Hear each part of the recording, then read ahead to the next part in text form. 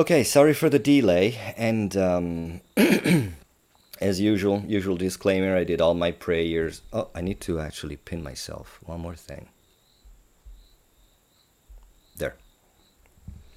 So I did all my prayers before, as usual, so that we can just go ahead and use do make the best of this hour, even if I'm 10 minutes late.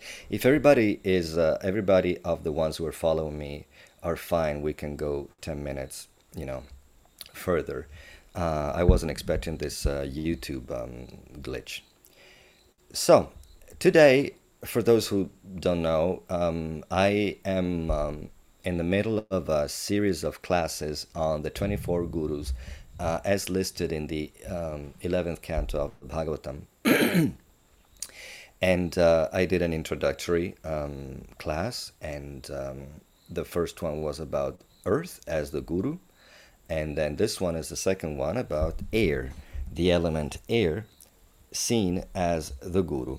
Now, I always expect people to know what the Bhagavatam verses say so that we can elaborate further on these concepts on one hand, because the verses are already there, the purports are already there, but also because I find them a little dry. They're all about, air teaches me detachment because it carries aromas, but it's not, you know, it doesn't mingle with the aromas, it just drops them, and it's fine, it's all fine. But there is so much more that can be said about,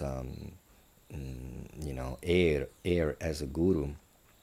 And so I am going to endeavor to just show that, all the while knowing what I've been saying all along, that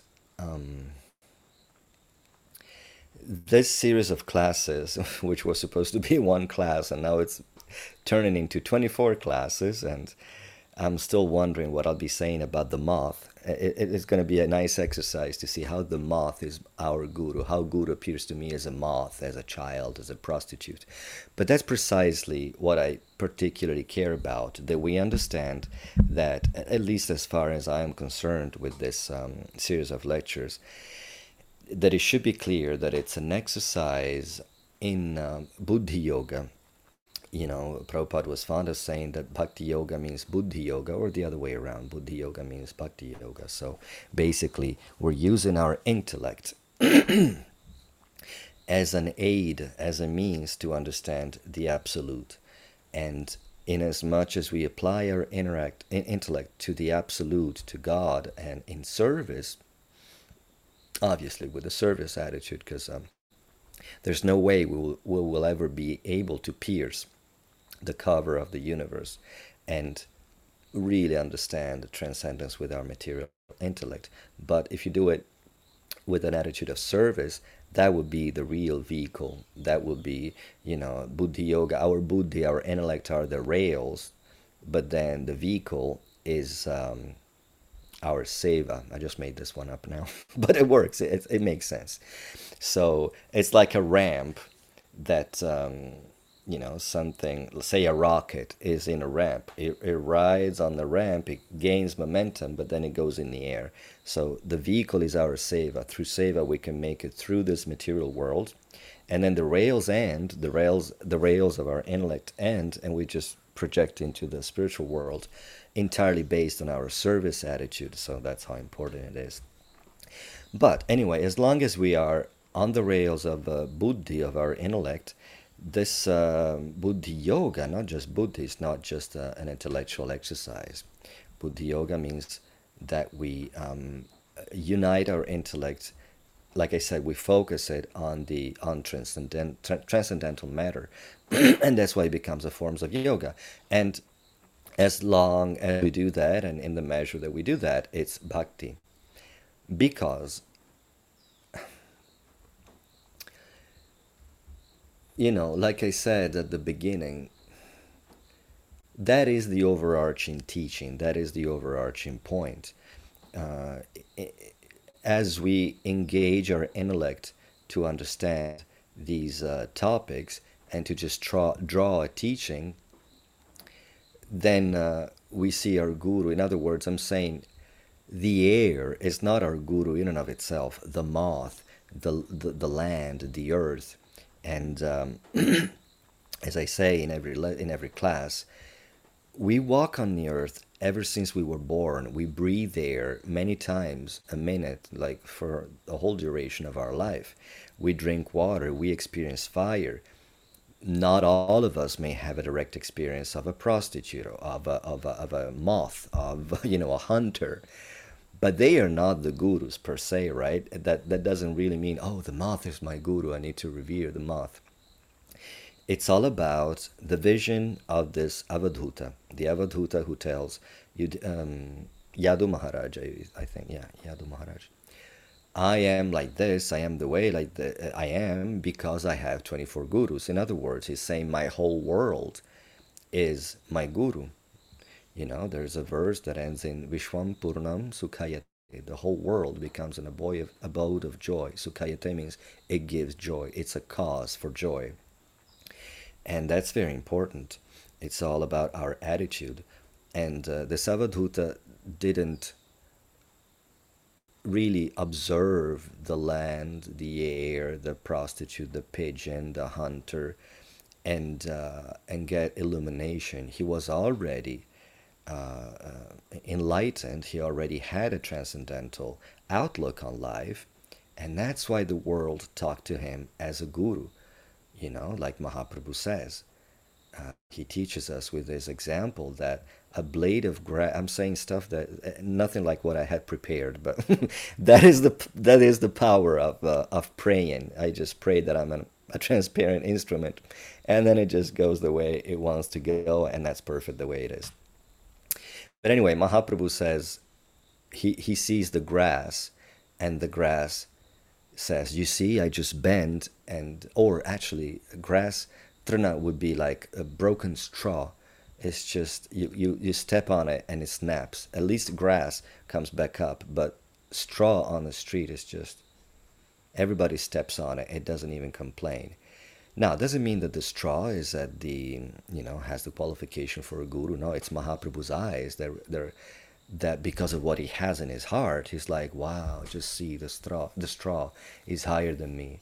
The tree is higher than me, more elevated than me. Look how tolerant he is. So with the same attitude, with the same purity and attitude in his heart, the Savadhuta is seeing the whole world. The whole world is talking to him as a guru, or you could say he is posing himself in relation to the world as a disciple, and that's pretty much the key to success. So, now, given this premise, though, how is the air our guru? How should we learn from the air?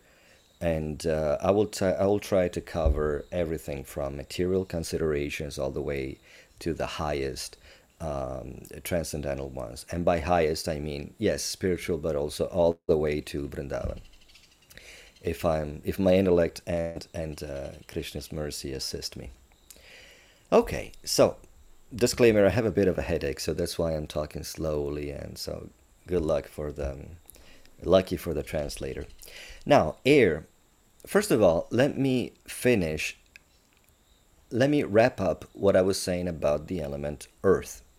In the previous lesson, I showed how the earth is our guru, and I was saying that the earth represents all these key words that I was saying: solidity, firmness, immobility. And so the earth, as our guru is saying, focus, get to the core, get to the essence, and be heavy with knowledge. Don't be disturbed by the distractions of the world, because they're just distracting neon lights that they have nothing to do with your real nature. So you should really focus on the core, and other things that I said. However, I had a bit of a realization when I closed this conference call, and I lay on my bed, and I thought, let's see, what's the next guru? Actually, I looked at the end of the class. What's the next element? The next guru going to be air. So just, lazily I thought, I have 1 month, but how is the air, my guru? And I realized that the air is exactly the opposite as, or air is exactly the opposite as earth. Because, somebody speaking, sorry. The the element air is exactly the opposite as the earth because, sorry, I got distracted. Yes, I made this analogy about the tarot, how in the tarot, in the, ancient knowledge, from the whatever Mesopotamian civilizations through the Middle Ages, they were seeing the world very much through air, earth, fire, water. I don't think many knew about the ether. In the yoga, in the Sankhya, ether is known, and they go all the way to mind, intellect, and false ego. But everybody has always seen the world through this lens of earth, water, air, and fire as the constituents of reality, Plato and everything. So I was saying that in tarot, the earth represents the material world, the mundanity, the yes, let's say matter, and the air element represents divinity, and the human experience is right in between. Man is standing on earth. They function, we eat the fruits of the earth, but we also have to breathe, and we're right in between because the human form is the link between divinity and animality. So there are many forms that consciousness expresses itself. Sorry, it's tropical birds. And there are many animal bodies, but the human body comes with a certain, hardwiring and circuitry and hardware that allows us to experience our divinity and realize we're actually conscious, we're units of conscious, and there's more to this life of eating, mating, sleeping, and defending. And so man is right between earth and air. Now, we talked about the earth, and I realized, which is my realization incidentally, maybe in alchemy, it was known all along, like I said, in the Middle Ages and in these ways of analyzing the material world, it was known all along. But I realized that the element of earth corresponds to convergence, to implosion. So you can see that a solid, the molecules are going towards a center or like sticking to one another to a point that they cannot even move anymore, because in three-dimensional reality a molecule cannot interpenetrate another molecule. And so, I mean, obviously material world doesn't mean only solid, but let's go with physical. So physical includes liquid, fluids like gases and liquids and solids, etc.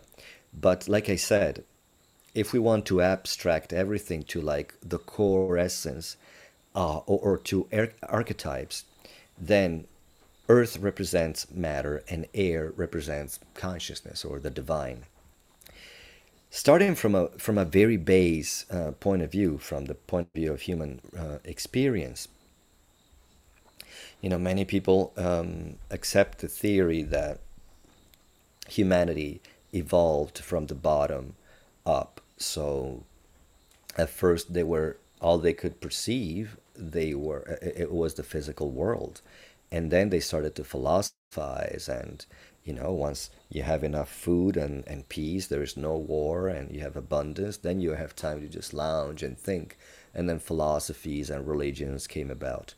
It may or may not be our vision of the world, but starting from that point of view, let's abstract the human being to the link between the earth and the air. And so And in general, you can see the knowledge, whether it comes down to us like we think, apauroshaya, or it's like built up through our intellectual prowess.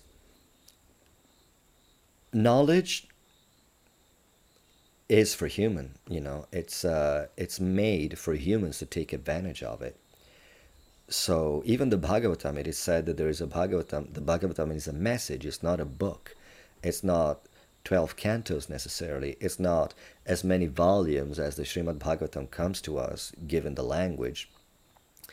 It's a message. So there's a Bhagavatam teaching for the demigods, for the the higher planetary systems where they have a finer intellect, and then there's a Bhagavatam for the human experience, and a Bhagavatam for the lower planetary systems, whatever that means.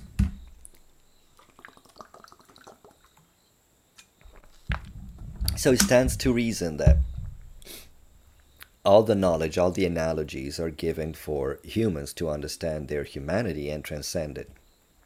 So going back to the analogy of earth and air, the land is very much something we can experience. Man can walk ahead and backwards and left and right and all the directions in between. We can even go down into the earth, into the water. It's the up that for centuries we didn't have any access to. So it stands to reason that if the symbology is clearer now, how air represents the divine. So that's how I closed in the previous lesson. So I started to realize, what is the movement of air? Air, Earth seems to be no movement, no, yeah, let's go with movement. But it's actually implosion. Everything goes to the center. And so the earth, as the Guru says, center yourself. But now air is exactly the opposite. The movement of air is expansion. And expansion means in all, 360 degrees, in all directions. So air goes wherever it wants, but mostly out, so expands. Take any liquid that's compressed in a can, and it will want to go out until it reaches. Excuse me. I wonder if this is any better. It reaches the next limit. So if I have a can of compressed oxygen, or the can that you use to clean your keyboard here, it's compressed in the can. The moment it goes out, yes, it cleans the keyboard, but then the molecules of that particular gas expand. Given, supposing that my cabin is airtight, it would expand and accommodate to the limits of this cabin. And it's because my cabin is not airtight, it would just expand, just keep expanding. Obviously, the molecules in any given gas or mixture of gases, like our atmospheric air is, will be so far apart that they will lose their identity. That's not the teaching of the air. If we were to see air as our guru, it's not lose your identity. If anything, realize that you're compressed in a can of our physical experience, of our body is like a can. We're meant to be much bigger than the can. So air is telling us to expand. The very thought of air makes our body expand. I made this series of classes on pranayama from a Gaudiya point of view, and I try to squeeze as much Gaudiya sensitivity out of pranayama, which is actually very mechanical, very much going together with the yogic worldview, which is not the same as ours in terms of seva and our relationship with the divine, as we conceive of it as Bhagavan. But anyway, it was a nice endeavor and a nice exercise. And so I know that when people hear talks about breathing, the important about breathing, and their consciousness goes to breathing, everybody starts taking a deep breath. And whether we think about it or not, we all breathe without even thinking about it. It's just life. We cannot do away with breathing unless we're yogis, and then we're taking advantage of the air, which is one of its teachings. We'll see that that's one of the teachings of air. So the very thought of air makes our body expand. But what does it really mean?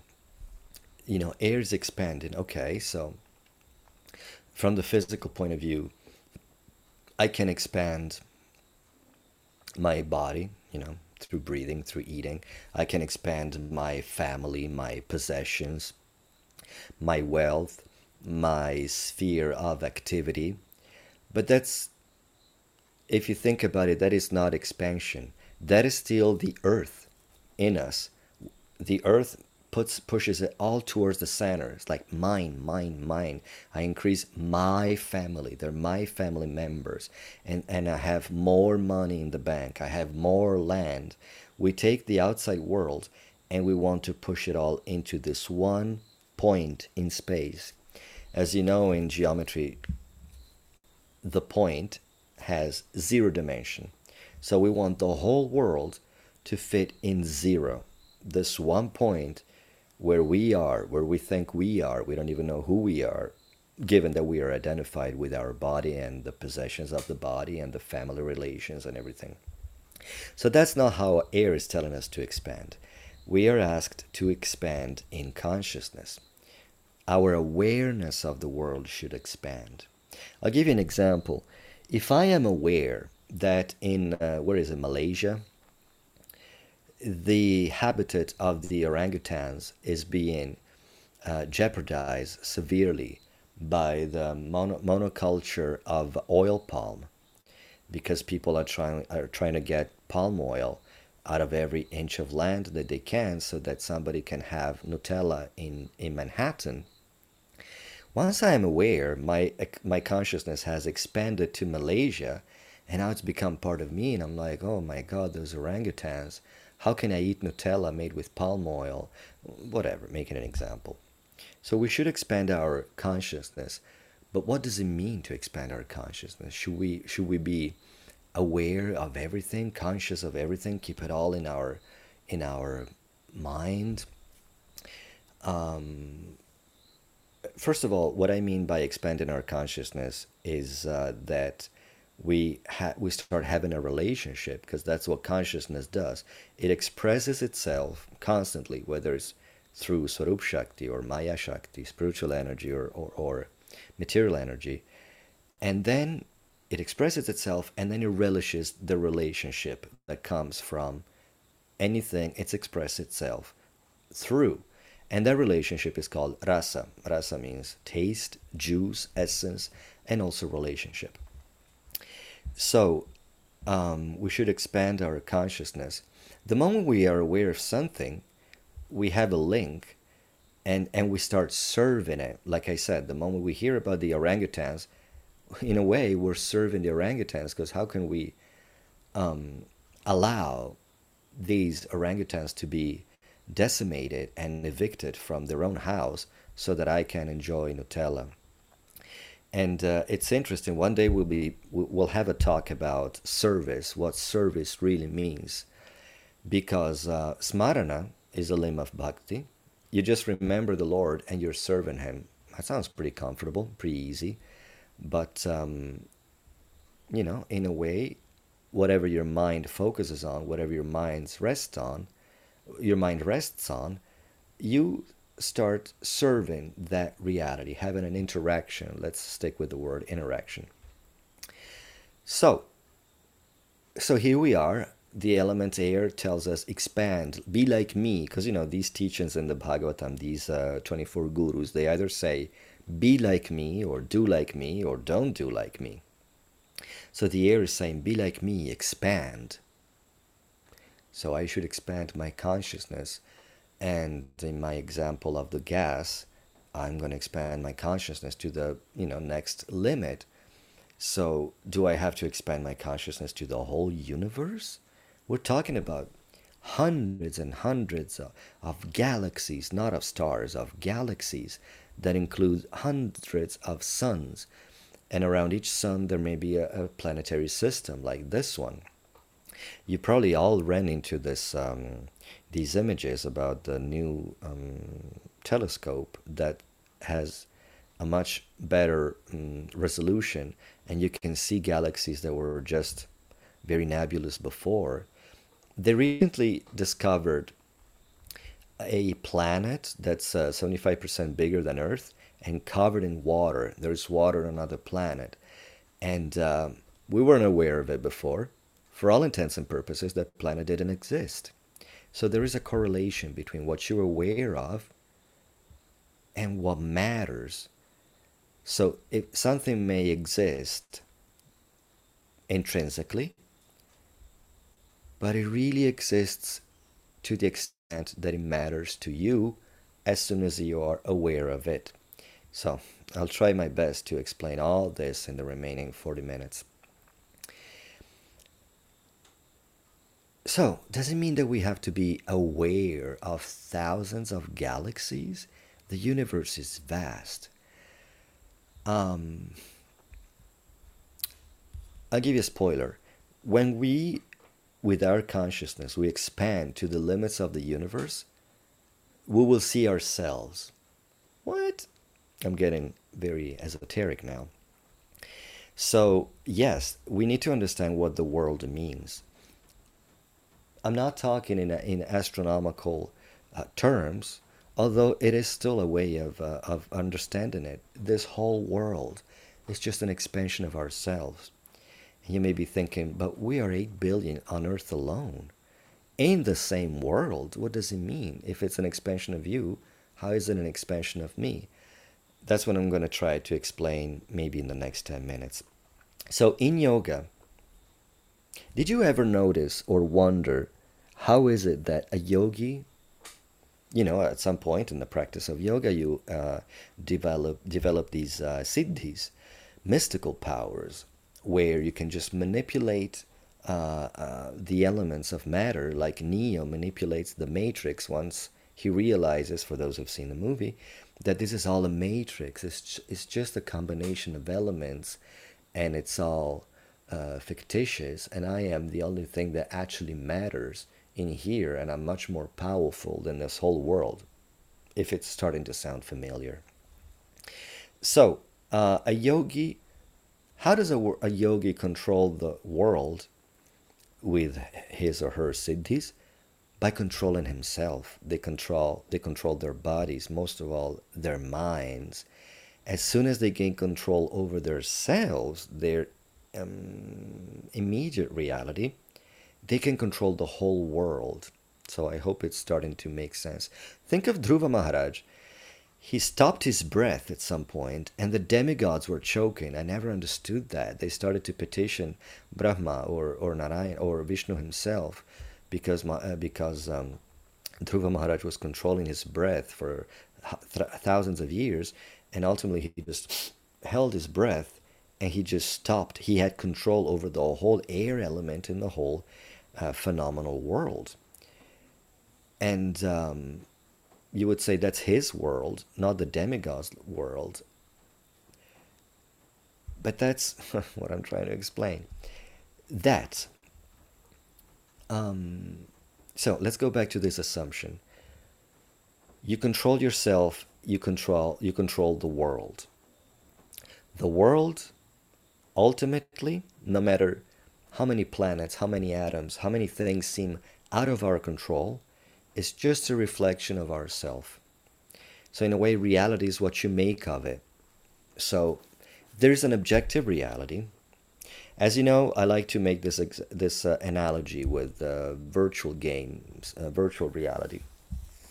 There are games now where I can log in from here in Costa Rica. Somebody else can log in from Vladivostok in Russia. Another one in Patagonia. Another one in Alaska, and we're all in the same world. Usually they're war games. So I see my hands. Well, you would see your hands holding a rifle, or something. And then the other player, I see the other player from Alaska, he has an avatar of sort. And I see him as that soldier with some, a red dot. I'm like, oh, that's the Canadian player. And then I see another soldier come in there with a yellow dot. And I'm like, oh, that's the one from Patagonia. And some of them are my enemies and some of them are my allies. So we're all seeing the same world, right? It's all the same battlefield, but only I will see my own hands holding the rifle. And yes, if one of us dies, I say, oh, he died. The Russian guy will say, he died. And he will say, I died. But it will never be the same experience. Only I have this experience of the world. So there is, for all intents and purposes, infinite universes because there are infinite jivas existing. And we all experience the world differently, and it makes sense to us in a way that's unique to us. Srila Prabhupada makes the example of an ant on the Vyasasana, or even on his knee. He's saying both the ant and I are on the Vyasasana, but we don't have the same consciousness. I know that this asana is a conglomerate of wood and cloth and whatnot, with a certain shape and a certain purpose, for me to sit on and discuss the absolute truth. The ant doesn't even know the ant is on a piece of cloth on somebody's knee. They're just thinking food, food, food, food. If nothing else, I hope nothing comes to squash me. They have a totally different perception of the same world. So consciousness gives meaning to matter. And so yes, you should think of you in the center of this bubble, that the universe is conceived of as a bubble. And everything that happens is just a reflection of you, your sensibility, your karma, right? Even in psychology, that they say that everybody you dream of is an expression of your subconscious. You think you're dreaming of your mother. You're dreaming of Henry Cavill. I had a dream with Henry Cavill the other day. But they're all faces of your subconscious coming to you, and you're interacting with yourself. If you think about it, that's what Mahavishnu does. He dreams. Infinite universe come out of his pores, and he's inside of each universe, and then he expands as all the jivas, and it's just him interacting. You would think that the spiritual world is God's lucid dream, and the material world is his nightmare. But for all intents and purposes, this is all his dream, even if it's a bad dream. It's just him, not even him, let's just say consciousness taking infinite shapes, expressing itself in infinite ways, because that's what it does. It expresses itself. So, in the world, you should think of you in the center of this bubble, and everything you see is a reflection.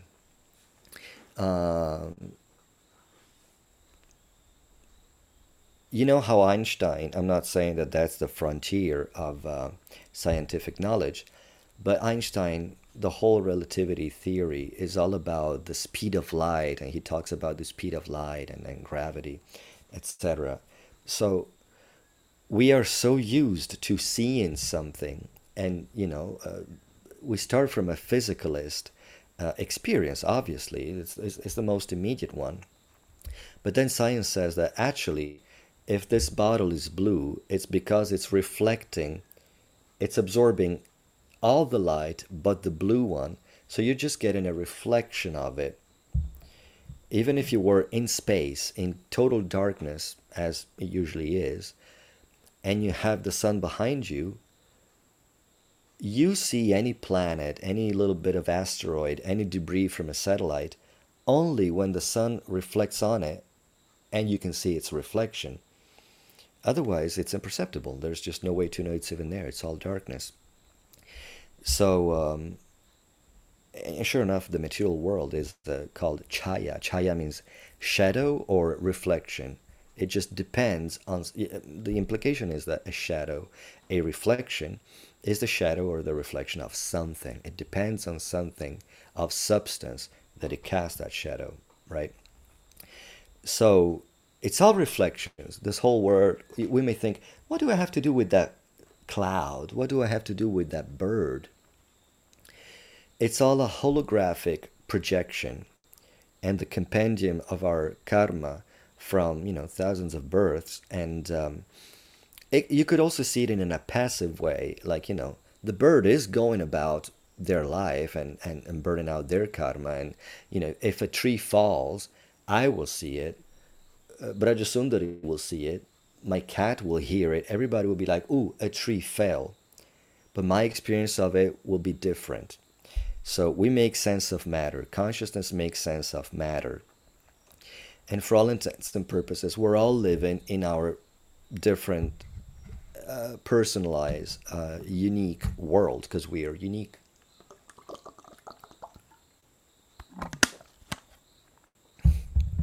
And the same thing, a tree falling, it could be a disaster for the bird that made its nest on that tree. It could be great for me because I'm like, ooh, I can get the branches and chip them and make compost for my eggplants and offer them to Krishna Balaram. It could be, you see what I'm saying? Consciousness makes sense of matter. Consciousness attributes meaning, significance to matter. Matter is just a backdrop. Like I said, it's a holographic, it's a holodeck, if you know anything about Star Trek. I don't know where the projectors are. Well, we are the projectors. We project the world. It's always a different reality. And that's why I said that when we get to the limits of the world, we will see that it's like a inverted disco ball. For those who are much younger or much older than me, a disco ball is a sphere covered in a mosaic of little bits of mirror that spins in a discotheque from the 70s. So the reverse would be that the universe is lined with the mirror, and everywhere we look, we only see ourselves. Every interaction is, yes, with matter, but is with ourselves. Or let's put it in more karmic ways. Everything we push into the environment will come back to us. And that's why Sri Maharaj says the environment is friendly when he paraphrases that verse, Tatteno kampam susamikshamano bhunjana evatma, etc. Brahman says to Krishna, I don't even remember the actual translation. That verse is famous, to me at least, through the rendition of Sridhar Maharaj. The environment is friendly, which means many things. It means it's friendly, meaning that it's not inimical. Many times we blame the taxes, we blame the government, we blame the weather, we blame other people. I don't know you and who is gonna, log into this lesson if and when we manage to broadcast it. But when somebody leaves the movement or a certain mission, the fault is always, it's never them. It's because I was treated like that. It's because this wasn't quite in place. And, but the whole world, if we can read it, says, I'm not your enemy. I'm friendly, meaning I'm neutral. And you could see it as friendly because it's Maya Shakti. I don't like the Abrahamic approach to the world of like, or Manichaeistic of like there's good and evil, there's God and the devil, or there's Vishnu, there's Krishna and Maya. It's I don't find it healthy. Maya is pure and perfect. It's an energy of the Lord. And it's got a purpose. And she's our mother. Millions of Hindus worship Durga as the mother goddess, Mother Nature. Is it as high and complete as a worship as that of Govinda? No, nobody said that. But let's not go around and demonize anything. A lot of people say, I'm going to go on a tangent because it's a pet peeve of mine. A lot of people think that Shiva and Durga and Ganesh are demigods. They're not demigods. They're divine. They're expressions of God. Shiva is not different from Vishnu. And so Shakti is not different from, Durga is a name for both Radharani and Durga Devi, Maya Devi. And Ganesh is the son of them, and it is said to have a transcendental body. Even Brahma in this universe has a transcendental body, our particular Brahma. Demigods are Varuna, Agni, Surya, Chandra, Indra, etc. So even just for that, we should have the utmost respect for Durga Devi, Mother Nature, and the material energy of the Lord. It's Vishnu Maya. Let's not forget that. And Maya means mother. So our mother wants us to learn. She may show a stern face, but a mother is friendly. A mother is holding us by the hand until we can walk ourselves. A mother is teaching us to speak, etc. And it's given us a womb at first, and then a cradle, and then a safe space within the house so that we don't stick our hand in the drawer of knives. But mother always gives a protected environment. So that is the material world. Isn't it better to see it that way? It's not our, ultimately we need to leave our mother's house, right? But let's take advantage of what is here. Like I said, we're taking advantage of the air element, of the earth. If you noticed, all the five elements, the earth is our guru, the air is our guru, the fire is our guru, and water is our guru, and ether, the sun, the moon. It's a way of saying the environment is friendly. You could see the guru, and the guru could teach you all the way to transcendental knowledge. A guru can you could have an impersonal guru who just teaches you about detachment or whatever. But the potential is there to take the most advantage from the material world. So in that way, the environment is friendly, you could say. Or in the very least, it's neutral. You push out hatred in the world, and then it will look like the world hates you. But if you give, think of Mahaprabhu. He came to relish the highest love, the highest version of prema. And how did he relish it? By giving it out to everybody. The Muslims are very big on charity. It says, I forget the word for charity in Islam, but it's one of the pillars of Islam. And it's not like giving money, it's like a smile. Give a smile to someone if you can. Make them happy. You've done something. First of all, you weren't focusing on me and mine. You were focusing on somebody else's happiness. But it's all about this giving. I give, he gives, she gives, we all give. And guess what? The world will give back to us. Even just from the practical consideration that, she's also thinking that she needs to give. So she will give me a smile. She will give me any help I need. And he will give it to me just like I gave it to everybody else. But also in an esoteric way, you push love into the world, love will come back to you. If you give, they say, given is the real getting. So that's one way, if you give charity, if you make somebody happy, you feel richer after, you feel bigger, right? Your consciousness expands. That's how the air is telling us, expand your consciousness. But anyway, we went past that. Now we have expanded to the limit of the world, and we see it's me. All this time, all the interactions were either coming back at me from something that I pushed into the environment before, or they're the reflection of what I am now, what my mentality is now, given, well, all these desires and actions, and then they all have repercussions, and they all pile up and up and up and up. That constitutes the world.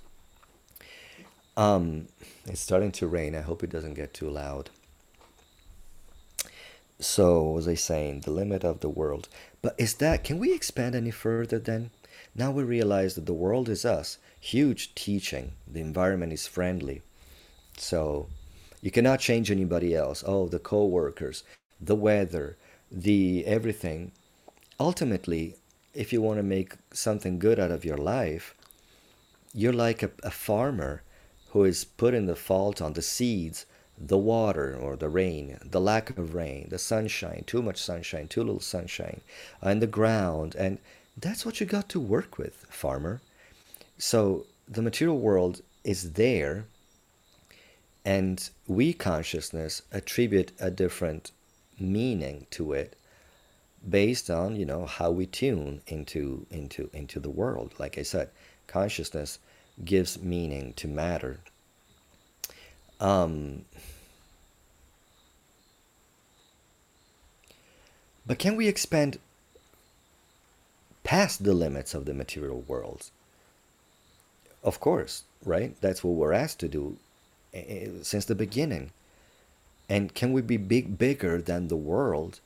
We are bigger than the world. That is, the ultimate teaching of the air. Expands out of this holographic projection, because you are meant for much bigger things than this. Um,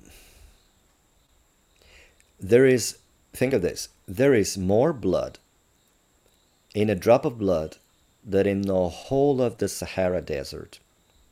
Obviously, I'm not talking about the camels and the lizards and the pilgrim, the nomads. I'm just talking about the sand. How much blood can you find in all the sand, the vast expanse of the Sahara Desert, and how much blood can you find in a, let's say, how many red blood cells can you find in a drop of blood instead? That should put into perspective the difference between spirit and matter. Each one of us, although atomic units of consciousness, each one of us souls, are more important than the whole world, that the whole universe with all the galaxies I mentioned and all the things that go on. So I was saying, should we be aware of every planet and every galaxy? No, because it doesn't matter. It's just like none of the grains of sand in the desert, no matter what shape they take, given the wind and everything, matter if we're looking for blood. Now, we're not going to do much with a drop of blood, but the potential is there. That's what I'm saying. Consciousness has an infinite potential, and matter has zero. Remember last time I was saying that, again, the Mesopotamians, the Greek, their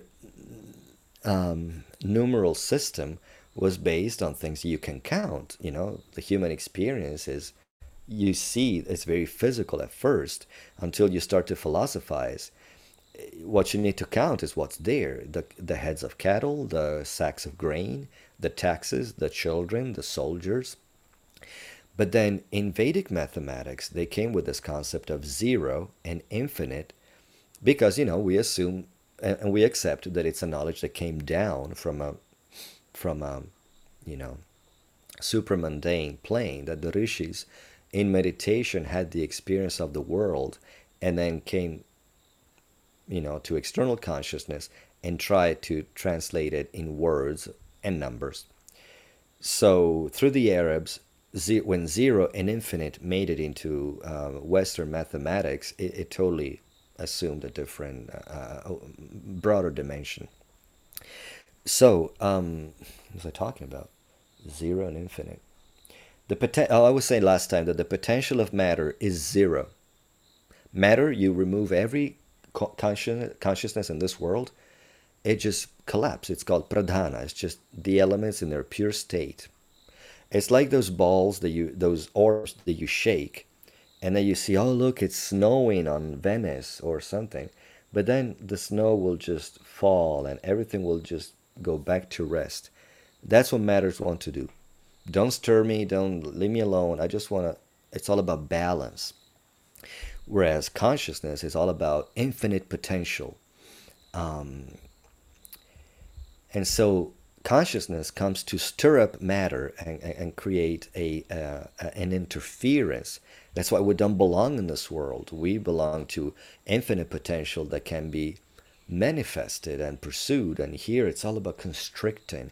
It's all everything wants to go back to the center, back to equilibrium, back to static. What do you call staticness? Whatever, stasis. Just leave me alone. Um, so yes, we are bigger than the world, and we should behave like we're bigger than the world. Because if we don't, It means we give power to the world, to the material world. Oh, she said that to me, he said that, they did this to me, and this happened. And the moment you allow the world to have the upper hand on you, it means the world is more important than you, is more powerful than you. But remember, we're talking about sand compared to a drop of life, a drop of blood. So that's ultimately the teaching of the air. Expand out of this material consciousness and realize you're bigger than the whole world. I'll give you another example. I usually give the example going back to virtual reality, because this is virtual reality for all intents and purposes.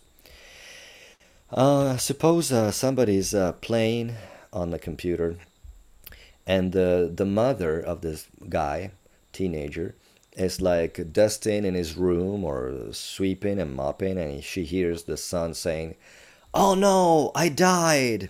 And in games you always have multiple lives, just like here. So say Pac-Man, you have 3 lives, and then you need to put another coin, if for those of you who are old enough. But in general, in video games, you have more than one life. You come back and back and back, and then you die, or I got wounded, or jump, jump, and all these things. And the mother sees the son just sitting, hearing something that is not there, seeing something that is not there, meaning in the room, in the house. What the mother sees is the floor to clean, and the furniture to dust. And then when the son ends the game, whether he's winning or not, whether the game is over, at any point he can turn off the game, even the computer, and nothing matters. It's dinner time. And now he goes back to the reality of, like, I'm in my house, I'm having dinner with my family. It doesn't matter who died, it doesn't matter if the game is going on with the other gamers, because these games can be done online now, and you just log into that reality. It has a different valence. The moment you're not invested in that game because it's dinner time, because you got a girlfriend or boyfriend to see something that matters more to you, that game it's just electrons, it's just light, it's just pixels in your computer that you give meaning. A cat wouldn't see, whatever the game. I can't think of any game that we all know, but my cat could go in front of the monitor and not see, oh, there is something that is going in a certain direction, and there's this obstacle and the enemy. That's why cats walk all over the keyboard. But matter, reality is what you make of it. It could be discussed from so many point of view, but I'm running out of time. So yeah, we are bigger than the world, and the moment we don't recognize that, the world will be bigger than us. We will give power to the world that the world could. We will allow everything external to rule over our lives. Now, we were talking about earth and air. Let's do quickly a comparison between the past. Like earth and air is like vertical. The earth is beneath us, and the air is, the sky is the limit, we said. But let's think in terms of past and future. Then the past would be the solid, what's already happened. The material world is the world, they call it the phenomenal world, the world of things that have already happened. The seed has already become a tree. The house is already built. The vase is already broken. It's everything has happened. It's in the past. The future represents infinite potential, infinite possibilities. Like the air can go in all directions. Anything can happen. So a lot of people base their existence on the external world, on things that are already there, already happening, or that have already happened. Oh, my father treated me like that, and that's why I'm like this now. And so their future is constantly informed by their past, whether it's consciously or unconsciously. Whereas we should be like here, we should focus into the future, what hasn't happened yet, and pick and choose from the future and make that translate into our present, into our reality. Another thing that Sridhar Maharaj says is, judge a person, from their ideal. So Somebody may have done horrible things, but you're like, okay, whatever, they redeemed themselves. Somebody may still be doing horrible things, but Sridhar Maharaj says, look at their ideal. Their ideal is the future, right? Is what they want to be, where they want to go, what they're trying to achieve. So they may be doing weird things now, but they're chanting Hare Krishna. They want to become the servant of a Vaishnav. They have faith in Krishna. That's how he was saying. Judgment for their ideal. And it's so generous, it opens up our vision of the world as opposed to focusing on what's already happened and he did that and he did that, he did that. Just focus on what they did wrong because you want the world to behave like that with you. Like I said, you push into the world and the world pushes back. It's like you create pressure and then you know what it's like? It's like those fruit juices. Those little cartons of fruit juice. As a kid, I used to blow into the juice and then the juice would blow into my mouth and I would play like that. And I realize now that I have this great realizations that when you suck on the juice, your face gets sucked. You see, it's exactly how the world is. If you suck from the world, then the world sucks for you. Good luck translating that. But if you give to the world, if you send forth your love, your compassion, just give in any way, give of yourself to the world, then the world would be very generous and friendly towards you. So that's another takeaway. Um, well, I don't know what I was talking about, but a few more teaching because we only have 4 minutes. Another teaching of the air is take advantage of me. The air, as the Guru says, take advantage of me. Because what is air? Air means life.